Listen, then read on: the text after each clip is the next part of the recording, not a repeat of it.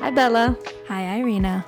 We have a really exciting topic. We're going to be talking about things that are typically not supposed to be talked about. We're going to be talking about money, politics, and religion. Ooh. Hey, it's Bella. Just here to tell you we have a special bonus clip at the end, so make sure to stay on after we say goodbye. Enjoy the show. We are at another exciting location today. We are in Glenwood Springs, Colorado, and we are actually at a local radio station, KSNO. K-Snow. And we actually just did a spot on the radio, which we are so grateful to the host and owner, Andrew Scott. And we are going to interview him on moments that define us. So he's going to tell us about his defining moments. Welcome, Andrew Scott, to Moments That Define Us. Thank you so much. Great to be here.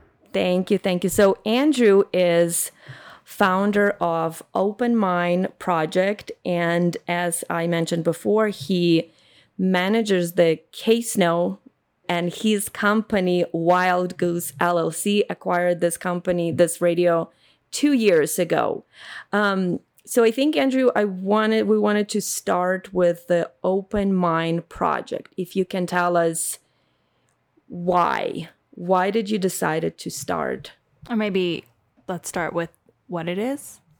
The Open Mind Project is a database of world religions online, but really it's a cross-cultural and interreligious diplomatic project that's trying to bring people from different backgrounds together to learn about each other, and with the hope of finding common ground. So across scientific disciplines and across religious boundaries, geographical boundaries, and ideological boundaries. When did you start this nonprofit? The 501c3 was launched in 2014 alongside the website, which we launched in 2014.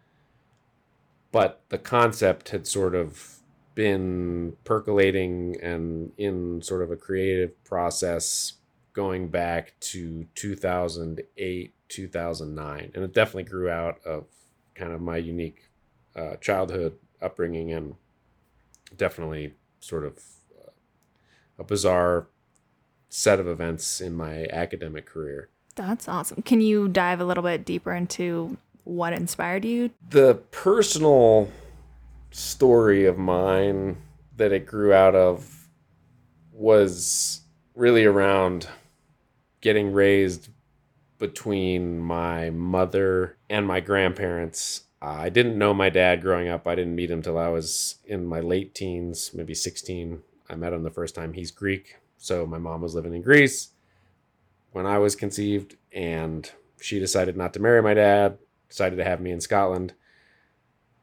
So I was born in Scotland, then we went to France, and then I got to Colorado at 6 months old. Obviously, I don't remember back that far. But I was raised, I just was moving around a lot. Then my mother left me with my grandparents, and she went to England. So I was with my grandparents for a year and a half, and then they sent me to England when I was about 5 or 6, and was there for about a year.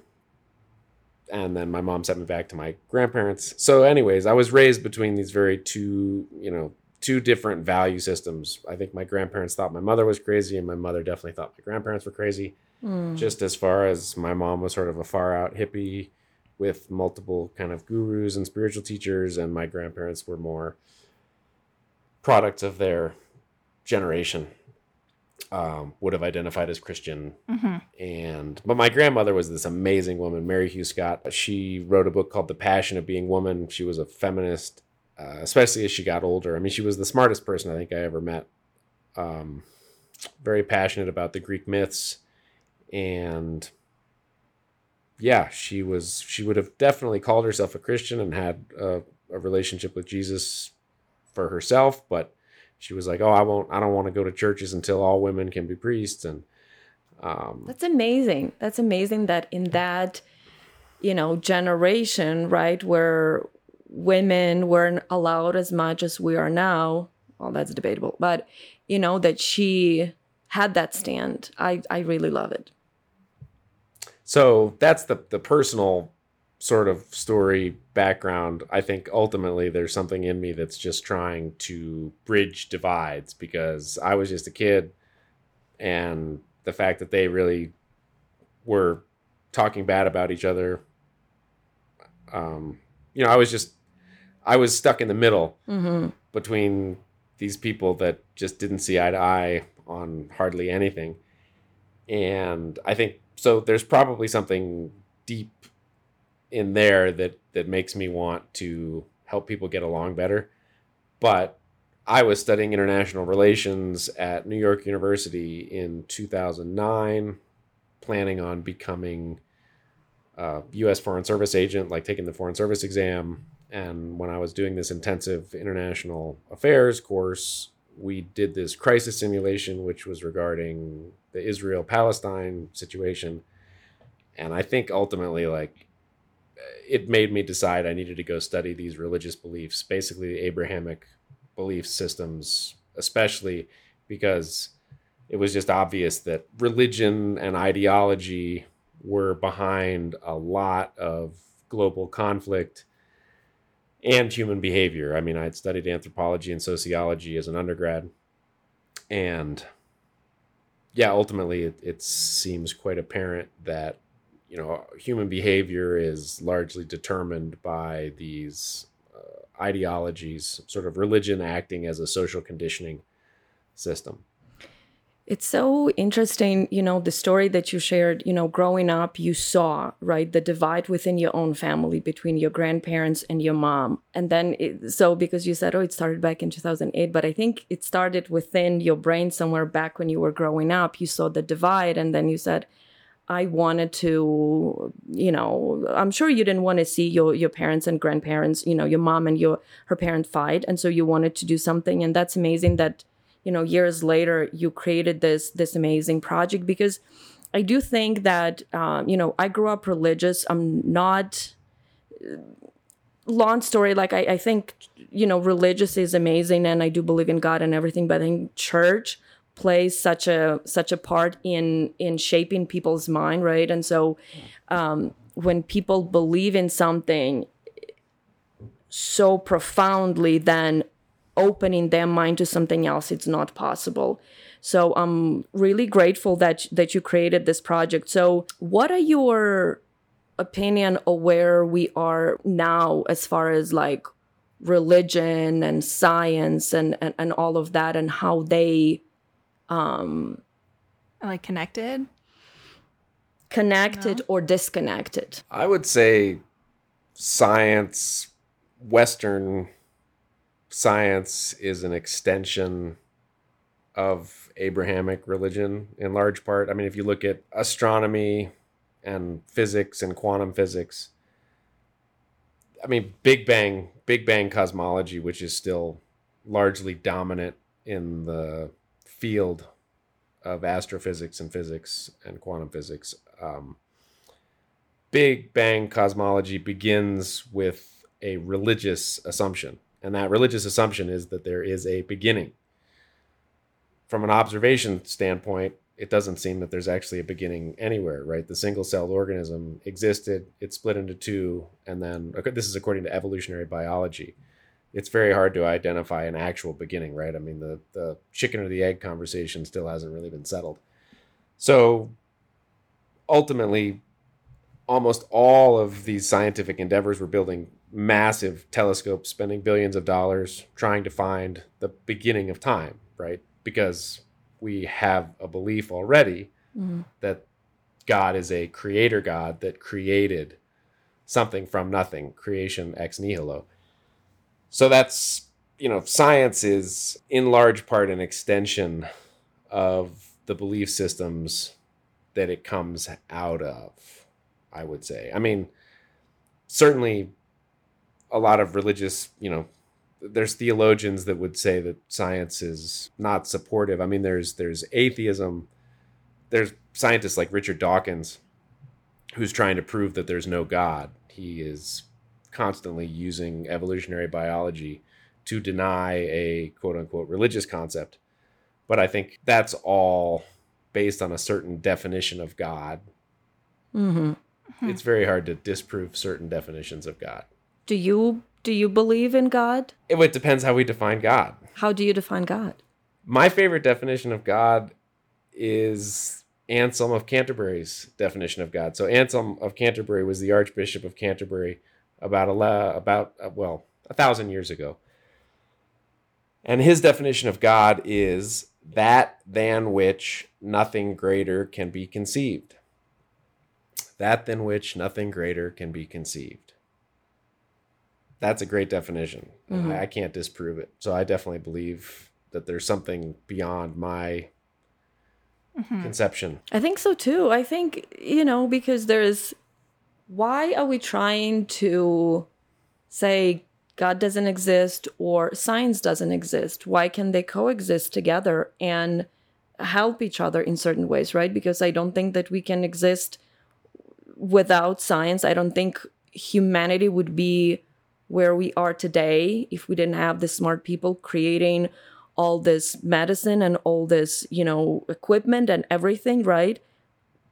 But also there's God. I think religion is just so destructive. I have a very completely different view, and I feel like that's okay. We're talking about things that are forbidden, but they're not forbidden. It's just just like they say, don't talk about religion, don't talk about politics. But we are going to do that. I want to hear Isabella's. Yeah. Oh, I don't know. I mean, for a while there, I was atheist. I think there's something out there, but I don't think it's like this human being. I think we're so egotistical to think that it's a human. Like Jesus, there's nothing disrespectful, but I just think religion has caused so much harm. Of course. And I think when I was younger, I've had such a negative view of it. This one girl, she was Christian, and she came to school with the Bible, and she was like, if you don't read this every day, the devil's going to get you when you're going to go to hell. And as a kid, you believe these, fairy tales is what I think they are. And I went home crying to my parents. I was like, we have to get a Bible. We're all going to burn in hell. And they were like, we're not going to force this religion on you, or we're not going to force this on you. If you want to believe it, you can do what you want when you're older.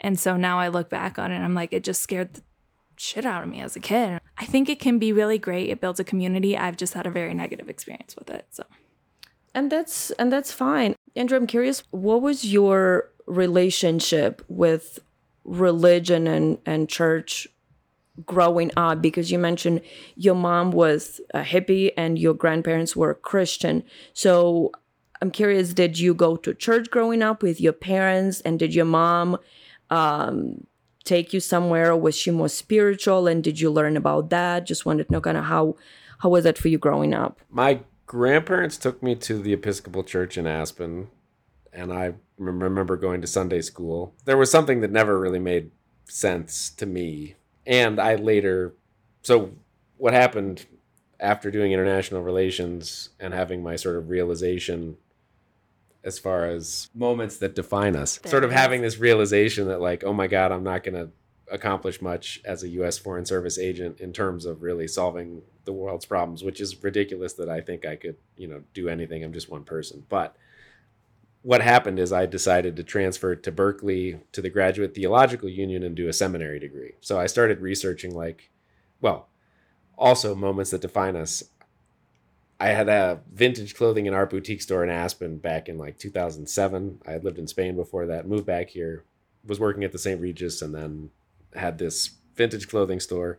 But while I was there, I had gotten ordained online by the Universal Life Church Monastery. So the Universal Life Church Monastery is just a bunch of hippies. They used to advertise in the Rolling Stone magazine. So they'll just ordain you, you pay $50 or whatever, and then you're ordained. So then I was like, oh, it'll be fun. I can marry my friends. I can perform marriages or whatever. What is ordained? Is that? Ordination is all ministers, priests are ordained.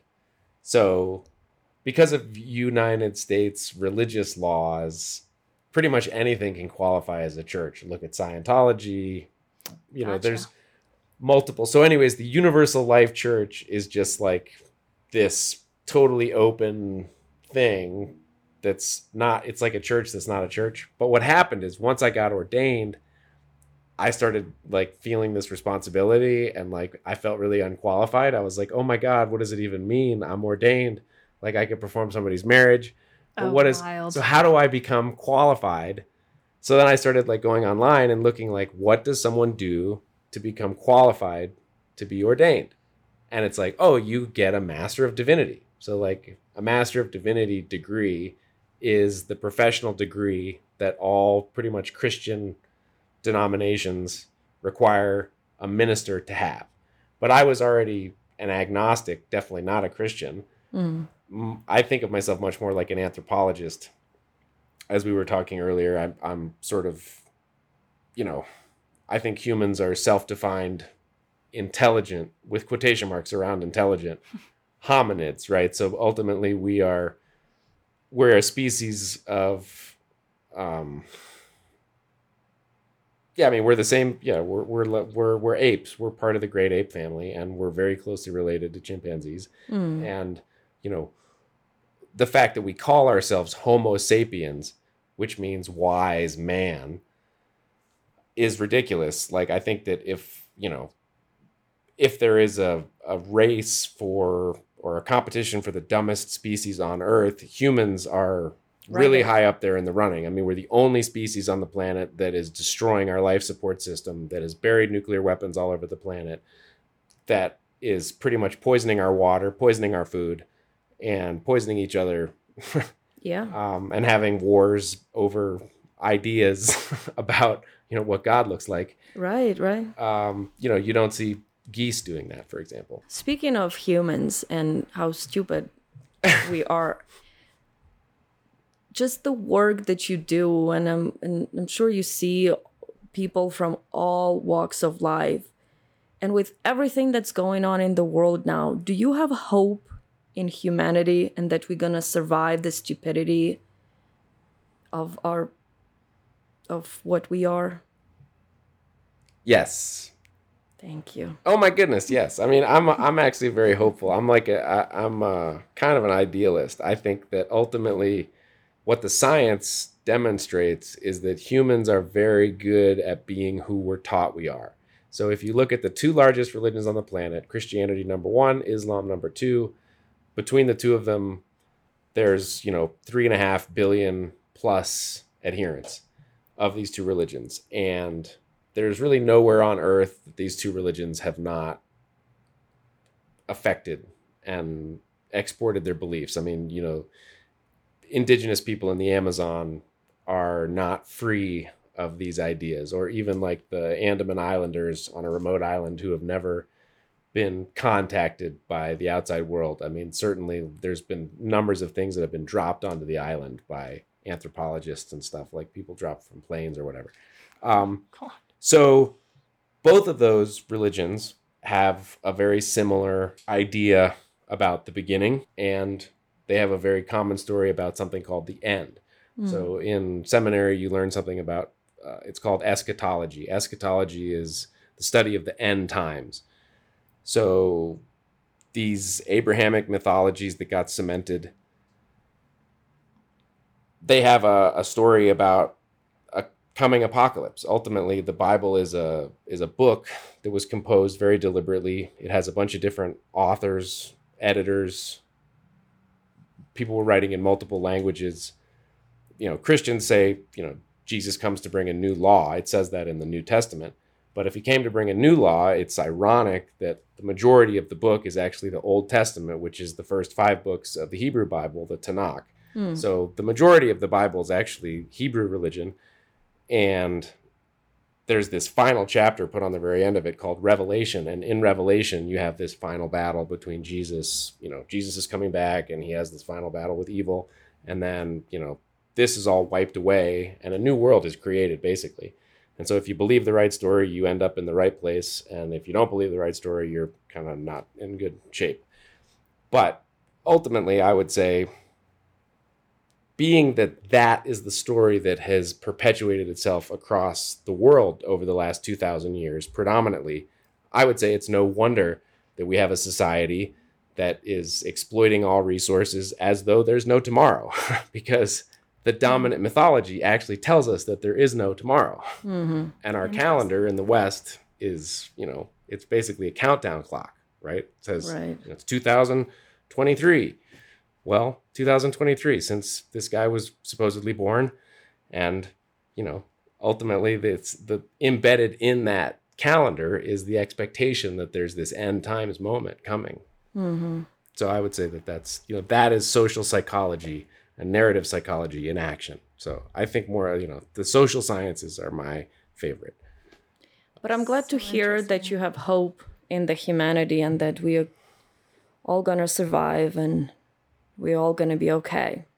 That's the story. That's the story I think that we need. Yeah. If we put ourselves back into the future, I think it would be much less likely that we would keep destroying the planet. If we had a narrative that basically said, this is it. This is as good as it gets. We're not going to colonize Mars and find ourselves more comfortable there. Like, this is as good as it gets for a terrestrial animal, which is what Homo sapiens is. We are an earth-based hominid that's evolved to breathe this air that changes, over millennia. According to genetic sequencing, 800 million years ago, we have a common ancestor with an octopus. Oh, amazing. I thought octopuses were aliens, but apparently they are not. It's interesting. I have another question based on this, topic where things that aren't technically supposed to be discussed, but we're discussing them. So I feel like there's a lot of talk about environmental issues, and there's this kind of extremist where I know my generation is experiencing it, where it's the world is going to end. We have 10 years left and we're going to run out of resources. Is that also kind of based in religious thoughts? Yeah, that anytime, if it sounds familiar, I think there's a good chance that it's the retelling of the same story, right? So it's like Big Bang cosmology. That's a retelling of, again, there's a belief that's embedded in the narrative. And yeah, you cannot read Yahoo News or Google News or almost any of the major mainstream news sources without some story coming across about, we're totally destroying the ecosystem. But you can go back to the 1970s and there was books being written saying the same thing from the environmental movement, Yeah, it just puts and I'm not saying I don't believe global warming or climate change isn't happening. I mean, we see it every day, but just this anxiety and this pressure of if you don't do anything, we're not going to have it tomorrow. And I know our generation has experienced it, and we see a lot of anxiety in us. And it's why try to buy a house? Why try to do this? They told us it's all going to be over anyways. So, but I can argue that, it is scary what's happening. And Andrew, would be interesting to hear your thought on this, right? Because the global warming is happening, and it's happening in a very fast rate, right? Because we are abusing everything, and it's not your generation, it's everybody, right? Abusing everything. The drilling, the money becomes so much more important than the communities that we're creating. And so nobody, it's almost like you watching your house burn down and you can do something, but you choosing not to. No, I feel like they make it seem like you can't do anything. What can we do? What can we do? But I don't think it's necessarily up to you and me, because we are such a small people. Why those big corporations that have so much power that they can do something choosing not to? Why are they abusing all of those resources and everything where they have the power to change and they choosing not to? It's just the thought, right? But why aren't they doing anything? There are so many people, and by people I mean this big corporation, that they can do something and then choosing not to. I can recycle, you know what I mean? I can recycle, I can do my little thing, right? I can choose to ride a bike versus my car and all of that, right? We can do, and it's important that we do this, but I think they have so much more power and they purposefully choosing not to do it. So that's what's frustrating. Well, I think my conclusion, Bill Gates just gave a talk at the UN General Assembly, and he was saying, there's no point in planting trees, basically, is what he was saying. There is somebody working on planting 1 trillion trees, and Bill Gates was like, we're wasting our time planting trees. And what we should be doing is building carbon sequestration plants, which is massive, massive industry. So this is my big question for people that call themselves scientists. I mean, I think big business is just addicted to making money. And the problem with the current situation is that most of these corporations are government subsidized. You look at some of the biggest, and 100 years ago, Theodore Roosevelt, who was actually a Republican, was breaking up the big monopolies. And because basically democracy cannot survive when you have monopolized power. So there's certain amounts of wealth when you allow wealth to get so great that people can just buy up multiple industries. You can't, and instead of taxing Amazon, which is one of the wealthiest, biggest polluting companies on earth, Amazon is being subsidized by the US government to store our data. So, Amazon Web Services is getting paid by taxpayer money. Oh my God. And this is the issue, right? I mean, Bill Gates is trying to advocate for more technology to solve the problems that technology created. There's no doubt whatsoever that all of our environmental problems are a result of our addiction to power, light. We love our devices and we love watching TV and all this stuff. I have a very good friend who's a psychiatrist. He calls it the photon stream. He says we're addicted to the photon stream. It's just so hard to look away. And these technologies were actually designed to addict us and distract us because there's certain established interests that are not benefited from organized citizens. When citizens organize, we can really change things. We can, right? But they do everything in their power to divide us, to give us this little toys, I call them, here you go. It's like, you give it to a kid where he has a tantrum. Here you go, to distract them, right? And then they go and they play and they forget about it. And I feel like the same is happening to us, right? They give us this little, toys, the devices, whatever it is, and we just get distracted. And I don't know, it's. I feel like these people in power are stupider than we give them credit for. Like, we think that they're planning all this and they're trying to distract us and all this. I just think they're trying to make money and they're stupid and they don't care. I think we're giving them more credit than they deserve. Oh, I don't give them shit, but but for being evil, credit for being able to manipulate us. I mean, social media and all that. I mean, I got my degree in that. If people are paying attention, then advertisers make money. So of course it would be addicting. Right. And then people that are behind it, there's so many people that are just trying to do their job and go home at the end of the day. I want to switch to something lighter. Well, this is pretty good conversation. Even if you have to edit some out. I'm not editing any of this, but I do want to talk more about the Open Mind Project and the work you do and what you've been doing, how you've been reaching people, and what successes have you had.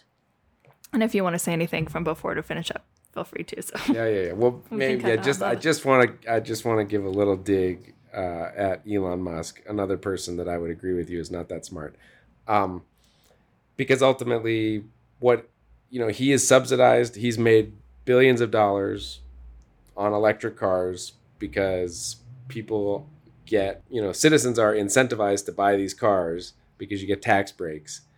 And so it's made him a very, very wealthy man. And meanwhile, he's flying around the world on private jets all the time and launching rockets, which are spewing methane, which is a worse greenhouse gas than carbon dioxide, directly into the atmosphere. And I would argue that this whole space, I'm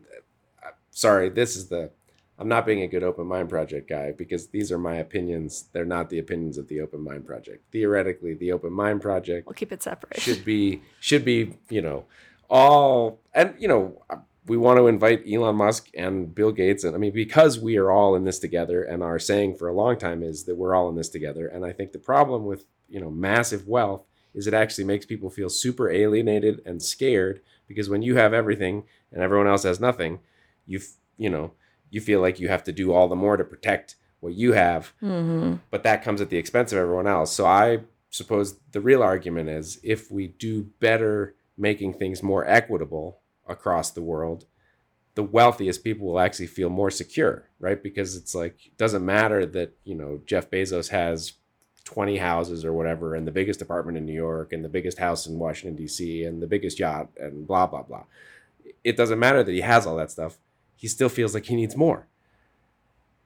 And that's the issue, right? It's like there's something inherently, there's something that's not working here. It's like if the more you have, the more insecure you feel. And the more you want. Is that like a monkey brain thing? Like we just want more and more and more? Squirrels? I don't know. Yeah. Well, we are. Yeah, we're closely related to squirrels too.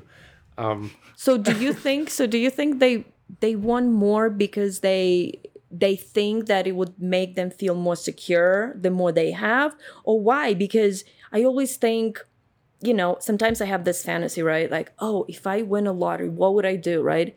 And my first thing goes to like, I want to feed the homeless people because in Denver, I live in Denver, right? Like the homeless population keeps growing and growing and growing. And me and Bella were talking about it on the way here, how all this big building, expensive $1 million apartment coming up, and the homelessness is going up, right? So I think, my gosh, would be so cool, like if we can start this like van and feed the homeless, just, I don't know, do something to where people can have food and clothes and all of that.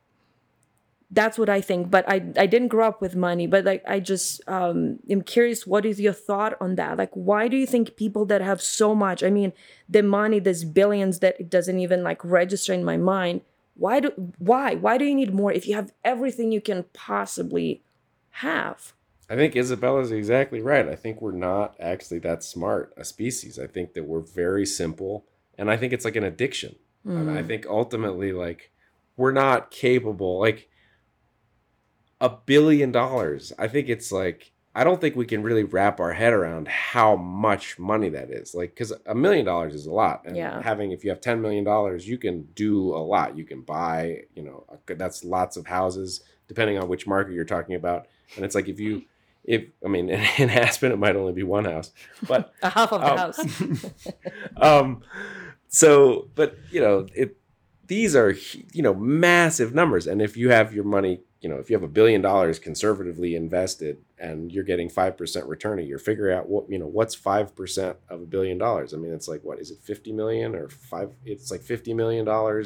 I wasn't good at math at school, so I don't know. Let's just say that. Again, I think that's the issue, right? It's like, it's just that we are like squirrels, and we just, it's like you just want to, more. Yeah, when the more money you have, like the more work it is to take care of it. You have this money in these accounts, and you can't pull out $1 billion because it's going to hurt whatever stock that is. You can't do that. And then you have people managing your wealth. Yep. And then you pay for those people. Yep. And then you have meetings, and then it's just like, it's like so much work to have all that money that it's like, so then you want more. And then $1 billion grows so much faster than if I had $100 and I get $5 a year versus 50 million.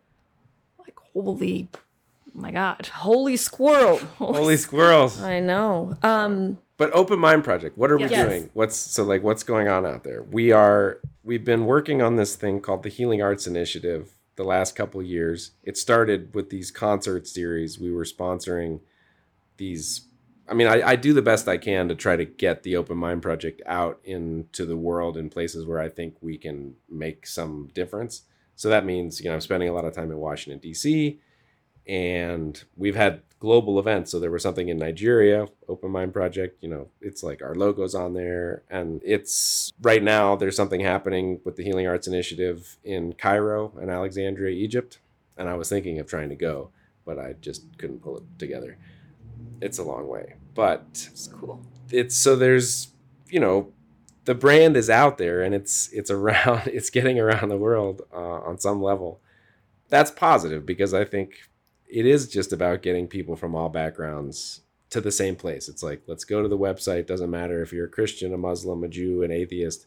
You can go there and learn something about whatever it is you already believe. Because, and that's the idea behind having a database of world religions. And then the goal is to raise money for, I've got 2 new interns in the DC area. And so trying to get them working on, doing some grant requests. But the goal is to have this like global film project where we have a filmmaking team going out and just interviewing people from all backgrounds. So that's cool. And then we would have those profiles online. So that like person would maybe send their friends and family to the website because it's like, hey, I'm on there. So then, then their friends and family would go there. And then once they're in there, it's like they might be a Mormon, but, oh, here's a Buddhism portal and here's an Islamic portal. And it's just like, let's all learn about the history of how our religions evolved and were created. Because if we really, my conclusion is that if we learn, from a contextual perspective, how these religions came about, we're going to come away not as fundamentalists. People are learning fundamentalism from sort of radical religious teachers who I would suggest are being very irresponsible because they're not telling the truth. They're not telling the whole truth. So if you look at like a fundamentalist Christian, they're not telling their congregation that nothing that's written in the New Testament was written by anyone that knew Jesus. Literally. The first documents in the New Testament that were written from a historical perspective are Paul's letters. Paul was a persecutor of the early Christians, even by his own account. Even though he calls himself an apostle, he was not one of the actual disciples of Jesus. And then, the first 4 Gospels, Matthew, Mark, Luke, and John, those were all written in Greek by Greek authors, writing in Greek, so they were given names of Jesus's actual disciples, but all of Jesus's disciples spoke Aramaic, and none of them were writers. So none of them actually authored those Gospels. And every Christian has a right to know these things. Right. That's interesting. Yeah. I think that the name of your organization is amazing. Open Mind, right? Because we all believe in different things, either that's religious, politics, motherhood, whatever. But it's nice to have a conversation with somebody that has a different opinion than you. And they ask you, why do you believe in this? And you tell them, right? You don't tell them, you have to believe in that, right? But you open in their mind to something different. They don't have to agree with you, but I think I just love the name so much because, people are so divided now, but not even divided. They are so violent in their words. And just, if you don't believe what I believe, then you are bad. You are on the bad side. And if you don't do this, then that's not right. And I just think it's amazing what you're doing with that, because it's plays such a big part in our lives in one way or the other. Religious spirituality, we all believe in something, right? We all believe in some higher power, and whatever that may be. For me, might be God. For Bella, might be a rock or a butterfly, or you know what I mean? It's all this spiritual, but I think opening people's mind and saying, like you said, oh, they're Mormon, they come to my website and then they see, oh, there's something about, Catholicism or something about Buddhism. Let me go and read. I don't have to turn into Buddha. I don't have to turn into Muslim or what, but I just can look and open my mind to that. So I think it's amazing. I have a question. I think it's incredible, but I'm just curious because when people are stuck in their ways, they're stuck in their way. And if they go to a website and they read something, they're going to be like, that's wrong. How do you get people to open their mind? Good question. Well, my hope is that to give them that contextual education. And so the goal for the Open Mind Project is to teach critical thinking skills. So in that respect, for me, critical thinking and science are completely aligned. There's no such thing as science without critical thinking. And I think a lot of times what's happening now, and I have a Buddhist mentor who, I don't identify as Buddhist either, but I got involved with Buddhist practice. When I was in Christian seminary, I was spending a lot of time at the Center of Buddhist Studies. Amazing. Because I needed a little relief from the constant, monotheism and everything. So I spent a lot of time learning meditation and had this, one teacher was Bhante Silawimala. He taught me Buddhist meditation practice. And he's wearing robes, he's been a monk since he was 9 years old. And paradoxically, I'm half Greek Orthodox on that side of my family. Me too. My little brother is a monk, a Greek Orthodox monk who lives at Mount Athos. So I got to go visit him in 2019. Right before COVID, and actually stayed at the monastery. They gave me his monk's room from when he was originally there. And like, I was drawing all these parallels between Chinese Orthodox Buddhism and Greek Orthodox Christianity. I mean, it's crazy. Like Chinese Orthodox Buddhism, like the halo around Buddha's head and the depictions of, are the same, as it's like the same halo. The monks wake up almost at the same time in the middle of the night. I think like the Greek Orthodox, they wake up at 3:30 a.m. The Chinese Orthodox Buddhists, they wake up at like 3:30 and they do their chants and their meditations. And it's like, of course, the chants and the meditations are totally different, but it's like they're both in this spiritual realm and reality. And I mean, it's beautiful what's happening at Mount Athos. My grandmother would not approve at all because women aren't allowed on the holy mountain. But I love your grandma. But these guys are celibate, right? So it's like, they're trying to be married to some spirituality and do this practice. So in that context, if I was a monk trying to be celibate, like, I suppose it would be helpful not to have women around. I mean, from that perspective. Yeah. But although that doesn't work for people that are attracted to the same sex, and there's nothing wrong with that either. But I don't know if I even want to go there, but fair enough. I was gonna ask. Can we go? I was just gonna ask because I found out something recently with Christianity that when they say like, okay, gays, like man and man should not sleep together, is actually man shall not sleep with child. Is that actually what it was? And then they changed it to man shall not sleep with man because they were embarrassed that their priests were sleeping with children. I don't know. No? Okay. That was something that I saw research about recently. So Christianity, it's not that they don't accept man shall not sleep with man. It was just originally was man shall not sleep with child, and then they changed it. Research? As far as I know, in the New Testament, the words of Jesus. So, I mean, of course, again, we should take everything with a grain of salt because we don't, the authorship, but in the New Testament as written and the words that are put in Jesus's mouth, I don't think he says anything against homosexuality, like as the character Jesus. There's certain, I think Paul had some hangups. I don't think God is against, I think God is love, right? And if you choose to love, if you're a woman, you choose to love a woman. If you're a man, you choose to love a man, or if you choose to love both. I think love is God. And I think it's humans who created this quote unquote rules of the church, right? Or if you this, you can come to church. We can marry you. And not even church. Like the bakery said, I'm not going to serve you a cake because you're gay. Just angers me. But, again, everybody have their own opinions and stuff. But I do think that people should have open mind. Yeah, that's very personal, right? What people do in their...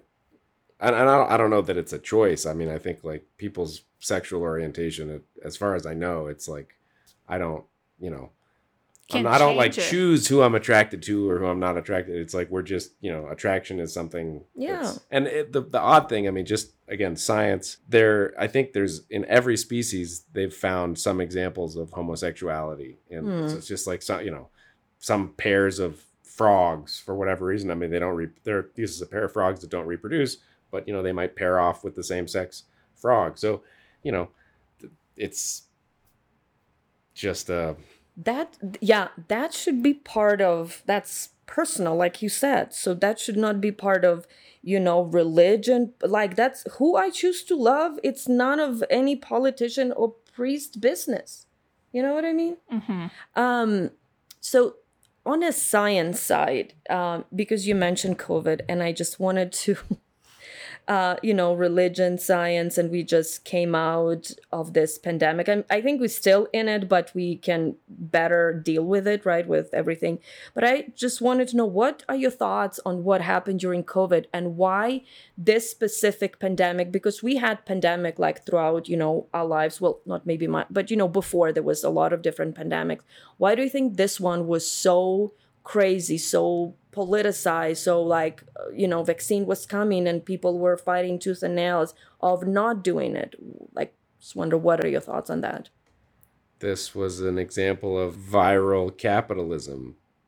The largest corporate fine ever paid by a U.S. corporation, I think, happened within 6 months or a year before the coronavirus outbreak. And it was paid by 3M, the company 3M, which makes, as you know, a lot of PPE, personal protective equipment, hand sanitizer, face masks. They manufacture that stuff. Well, they also make forever chemicals. So they had to pay this fine because of Teflon, right? So Teflon has been giving people cancer for long time. So again, I believe, and double check this, that it was the largest corporate fine ever imposed by the U.S. government. They had to pay billions of dollars or something. And then, not even a year later, U.S. government is subsidizing the company and giving them billions of dollars, buying all of the personal protective equipment to, protect everyone. Now, I'm not saying there's a direct.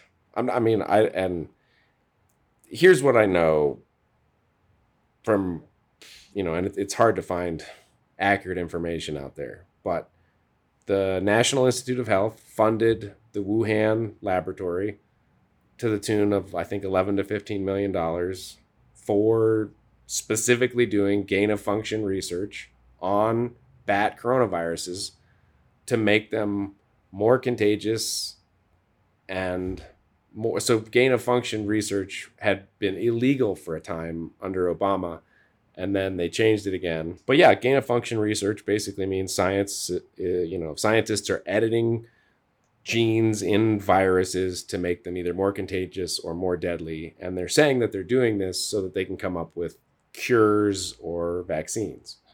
But it's very difficult to keep, the cat in the bag. Right. And so we know that the U.S. government was funding the Wuhan lab. There was also, in 2019, the military games, the 8th annual global military games that was held in October 18th, 2019 in Wuhan, China. So, if there was a accidental or not accidental release of this virus, it would have very quickly been spread around the world. And there was a Washington Post article on, basically asking about that military games and saying this needs to be studied. We need to find out whether any of these military people came back and had antibodies, because it was just not looked at. And yeah, again, there just seemed like a lot of misinformation happening. And ultimately it looks to me like, coronaviruses, and double check this, as far as I know, coronaviruses cause approximately 25% of the common cold, of the sicknesses that people exhibit, the symptoms of quote unquote the common cold. 25% of those are caused by coronaviruses. But then there was this very specific coronavirus in 2019, which had these spike proteins, which you don't see in any other coronavirus, which makes it unique. And that's why they thought it came from an animal host. And it's amazing that this, it spread from humans to deer. COVID-19 is in deer population. So basically, somehow this particular virus is spreadable from one species of mammal to another quite easily. Of course, bats are also mammals, as we know. So, why do you think people were so against vaccines? Remember at the beginning, it was so bad. People were dying like flies in Europe and then came here. And just it was horrible, And then vaccines started to come out. But why do you think here in US people were so against vaccine? I think there was I don't think everyone was against vaccine. But there was a lot of people against. Remember, there were protests even in Denver against nurses. And I remember even in Denver, unmask and just screw this. Yeah. Corona is a hoax. And, this vaccine is trying to put chip on us. And all of this craziness was happening. From nurses' perspectives, I definitely understand why they wouldn't want a COVID-19 vaccine, because almost all of them were for sure exposed to COVID-19 already. Because they're working in hospitals. So if you've already been inoculated for something, why would you need to get a vaccine for it? You don't need to get a vaccine for something that you already had, because you have natural immunity by that time. So I certainly would understand from their perspective why they wouldn't want to take it, because they're medical professionals and they understand that, and also of course it's like we're dealing with pharmaceutical companies that have a history of poisoning us. These are pharmaceutical companies that make fentanyl, which is killing 100,000 plus Americans a year, and it's like suddenly we're supposed to trust them with an experimental vaccine that was invented because of a fast track pushed through by Donald Trump and funded by the taxpayer dollars. I mean, our national debt has been growing exponentially, and lots of that money has been going to fund pharmaceutical companies that one might argue don't really need the money.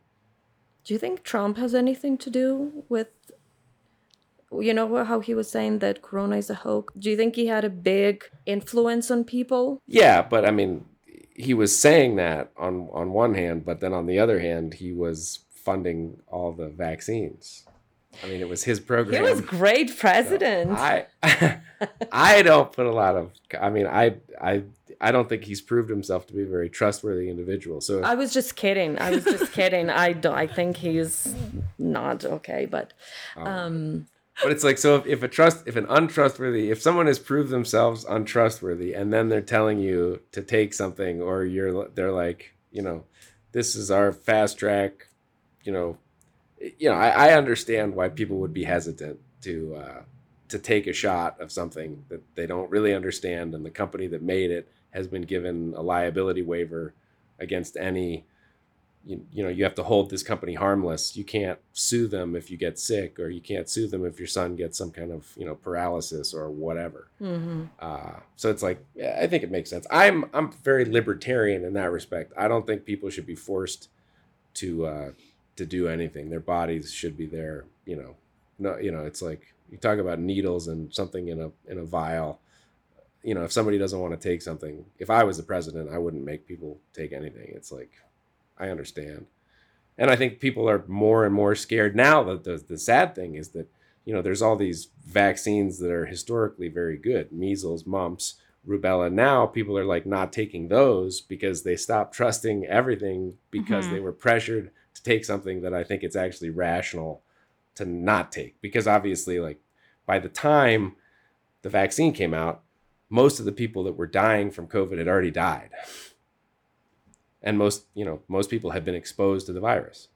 Yeah, it was such an interesting debate with people, because it's like, well, look, we don't get, this disease anymore or that. And, just my thought, think that people should get vaccinated, because I was like, well, the reason we don't get in that shit is because somebody created a vaccine and we have it, right? And we're not dying from that anymore.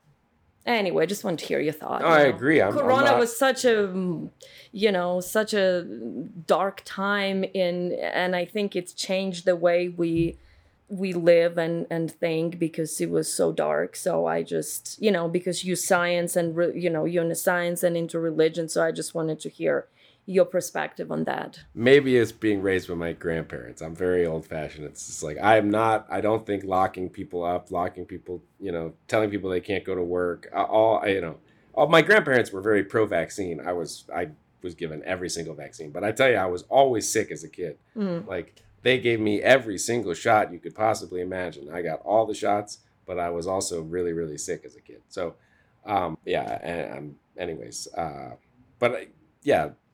lockdowns, that all unprecedented.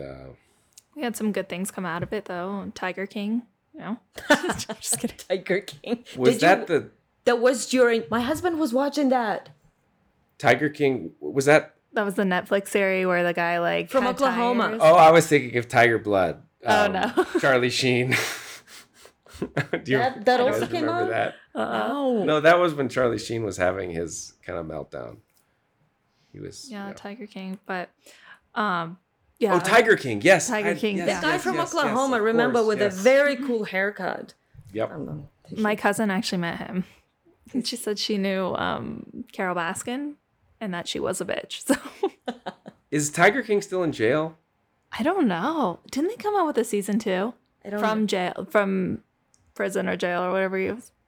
Interesting. Anyways, okay, but with the Open Mind Project, do you go to these places? Do you speak about it? Is that how you get people interested? Is there like, one-on-one sessions? I've given talks at different, like at EarthX. I spoke at EarthX last year.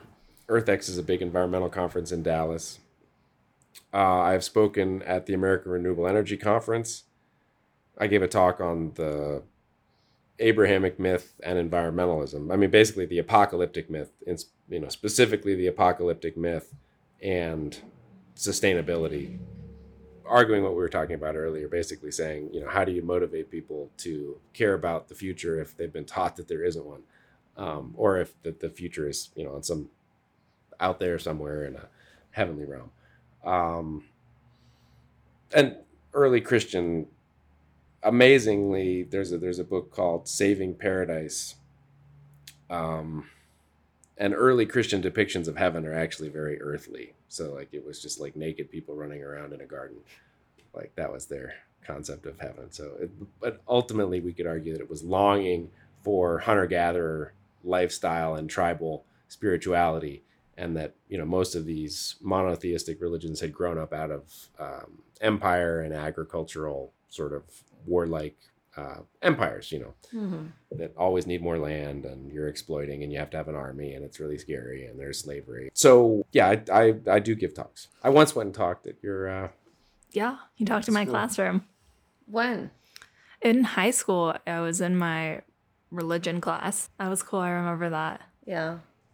How do you remember that, Andrew? How did the kids at school take your talk? I think there was some good discussion, if I remember correctly. It made us think differently, and I think you're in high school, so you can kind of process it, but I think we still needed time to process it because you're not exposed to everything else that's going on in the world. You opened their mind. Yeah. Open Hope mind. so. That's the goal. Yeah, I remember being really cool. We could call it the critical thinking project, but that has been, open mind is so much nicer than critical thinking. Oh my gosh. Now with the word critical thinking and critical, race here and all of that, anything critical is like, oh no, you poisoning us. So no, it's good to think critically. Well, we had such a good talk on all these different topics, and I thank you so much for not being afraid to go into, those quote unquote forbidden topics, religion and politics and COVID and vaccine and all of that. I think it's good. We might not agree on stuff, but it's good to hear other people's opinions. So can you tell our listeners where they can find you and Open Project and maybe where they can donate, just how people can reach Open Mind Project? Yes, good thinking. Thank you so much. openmindproject.com or openmindproject.org will take you there. That's www.openmindproject.org. And there's a donate button on there, and we would love your support. Yeah, come check out the database. We're working on updating the website. The functionality is not where I'd like it to be, and also there's thousands more religions that need to be added. So I'm looking for a new intern, always a new intern, or maybe a new admin. We'll see. Got work to be done. It's an incomplete project. Okay. And we'll put in our episode description, we'll put the website, Open Mind Project. We put that so anybody can go there and, support and donate. And also if you want to be an intern, you can reach out to us, reach out to him. Andrew at openmindproject.com. Well, thank you so much. This has been so cool. As always, if anybody else has any amazing stories or they know any cool people that should be on our show, reach out to us at momentsthatdefineus@gmail.com, or you can visit our website at www.momentsthatdefineus.com or any of our social media channels, and that handle is Moments That Define Us. Andrew, thank you for providing the studio for us. Thank you for having us on your radio station, KSNO. And thank you for talking on our podcast. We really appreciate it. Such a pleasure to have been here. So thank you so much for asking me to. Thank you. We talk to y'all next time. Thank you. Bye, Irina. Bye, Bella.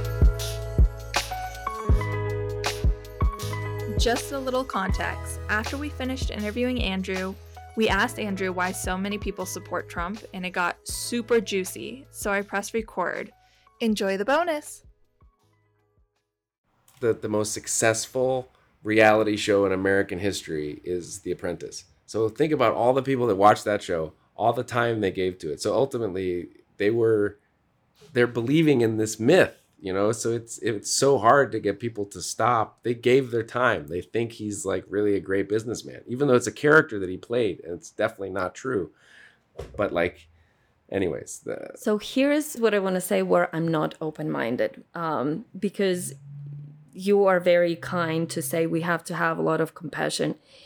It's very hard for me, and I'm not saying, I'm just talking about the extremist, right? The extremist. It's very hard for me to have compassion for people that are saying that somebody's life doesn't matter, that these people should die. If police killed a black man, that, oh, he deserved that. Because there are a lot of extremists that support this man until this day, and this man did a lot of horrible things. So it's very hard for me to have compassion for somebody who supports him and who say that somebody's life doesn't matter, that this person doesn't deserve to eat, this person did it to them. It's hard, and it's very hard for me to be open-minded about that.